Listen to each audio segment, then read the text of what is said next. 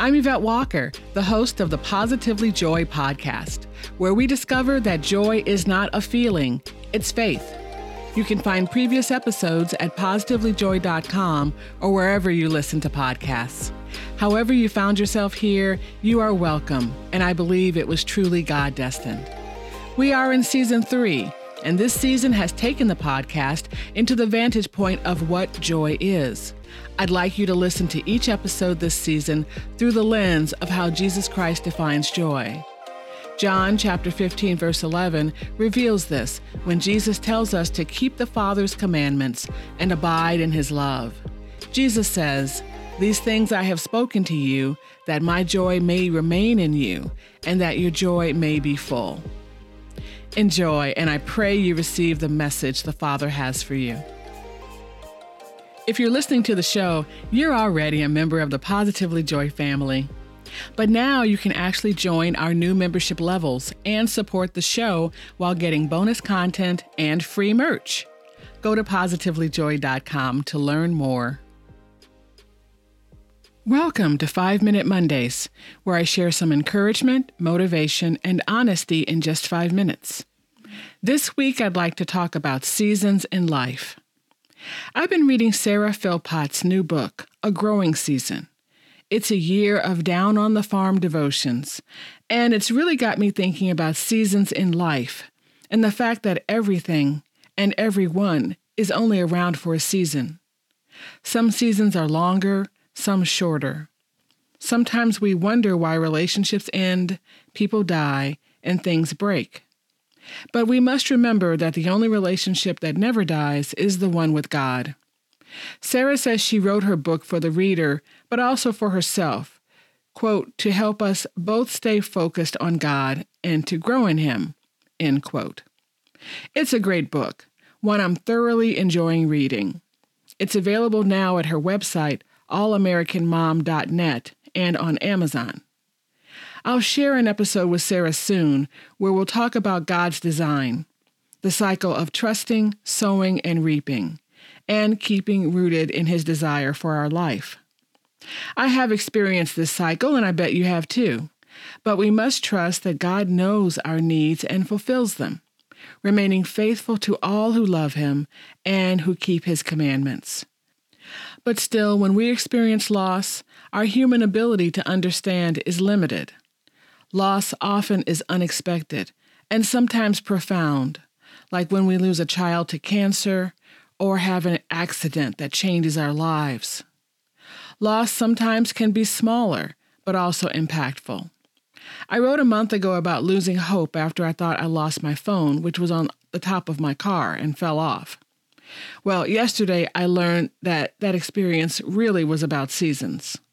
I was driving home from school and I heard the familiar ka-thump that I once heard before. I didn't stop immediately because it took me a few seconds to realize what that was.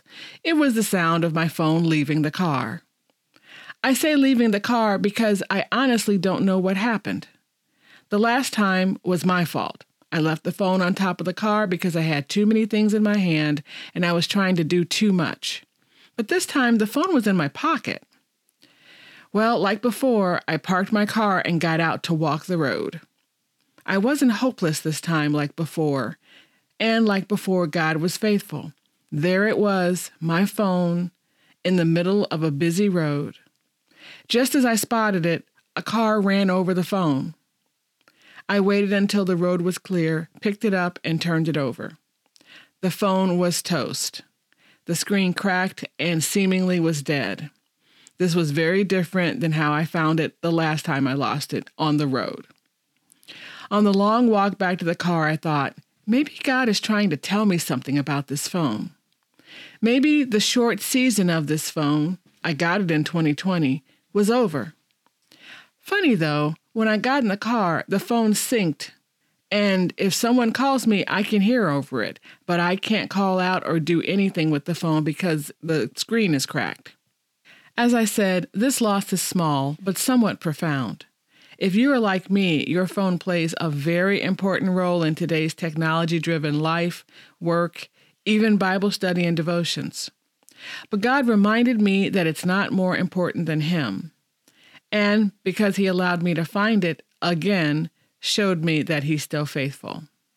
Ecclesiastes is the beautifully written verse many believe to be authored by King Solomon. It follows Proverbs and gives advice. And in chapter 3, we learn about seasons. For everything there is a season, and a time for every matter under heaven. A time to born, and a time to die. A time to plant, and a time to pluck up what is planted. A time to kill, and a time to heal. A time to break down, and a time to build up. A time to weep, and a time to laugh. A time to mourn, and a time to dance. A time to cast away stones, and a time to gather stones together. A time to embrace, and a time to refrain from embracing. A time to seek, and a time to lose. A time to keep, and a time to cast away. A time to tear, and a time to sow. A time to keep silence, and a time to speak. A time to love, and a time to hate. A time for war, and a time for peace. I pray we all learn that only God's love and faithfulness is eternal, and that everything else is governed in seasons. You've been listening to Positively Joy. Thanks for spending some time with us. Go to our website at positivelyjoy.com, where you can subscribe and follow, find previous episodes, seek inspiration, and check out our cool merch. Go to the Talk tab to leave us a message. Special thanks to Morel Sanders for our podcast music. And as always, farewell for now.